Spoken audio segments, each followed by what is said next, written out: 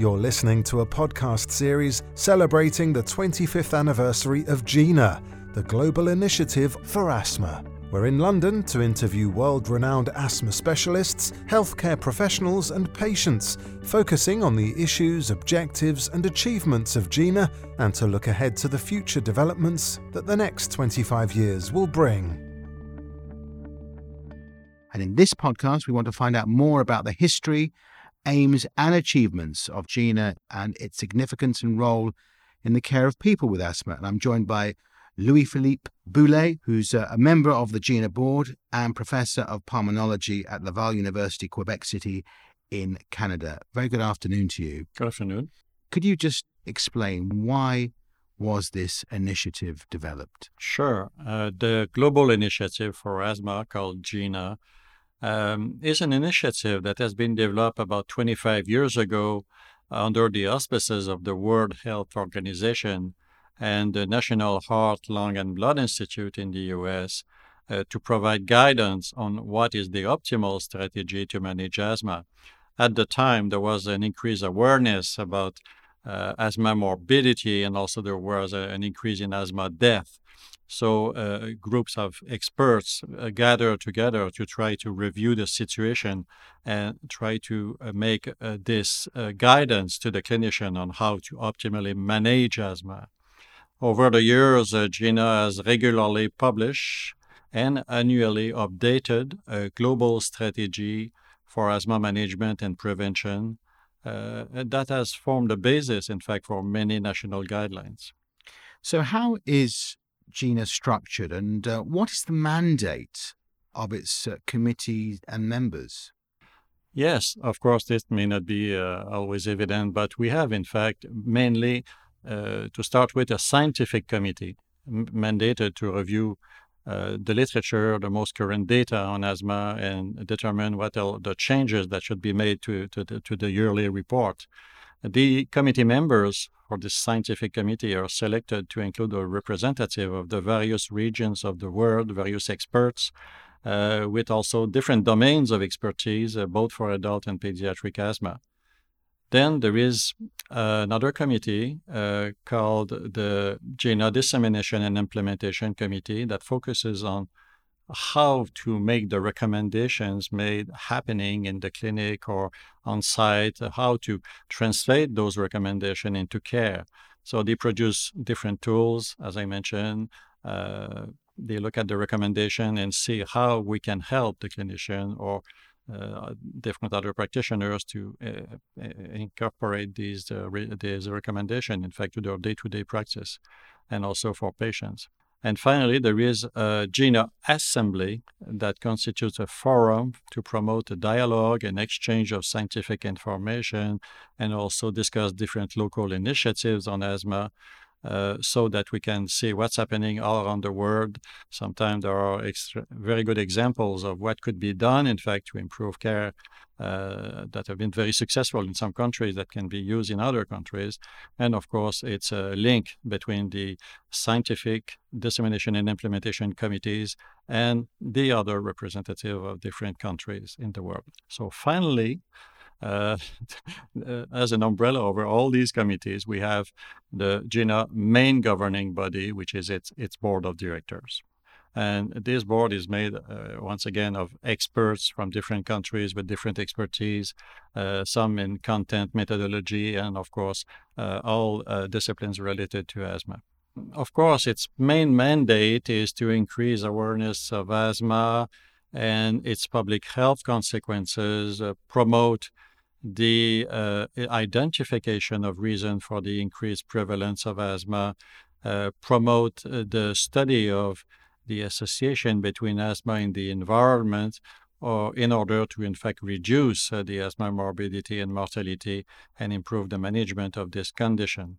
There is also a role to promote the availability and accessibility of effective asthma therapy. We often hear about the GINA guidelines. Is GINA really a guideline? No, in fact, GINA is not a traditional guideline. It's mostly what we call a strategy document.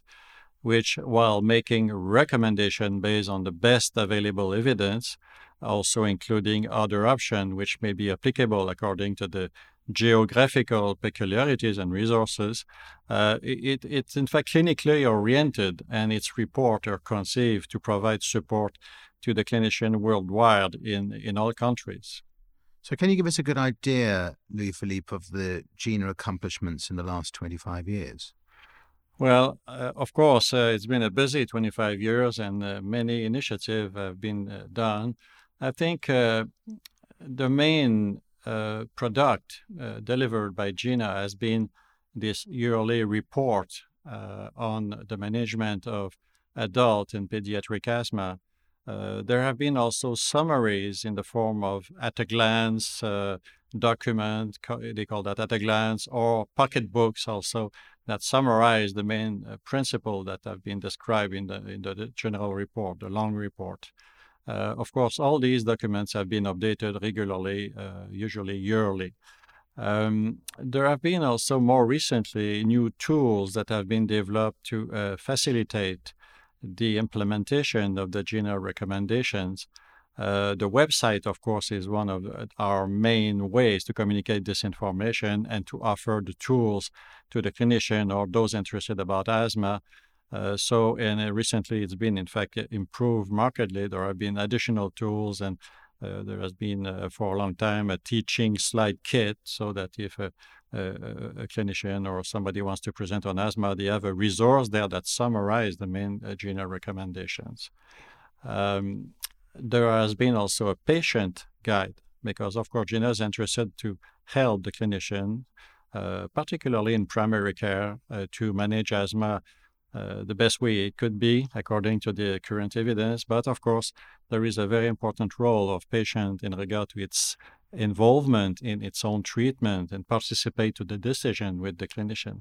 So we try to develop tools for the patient to better understand the disease and its management.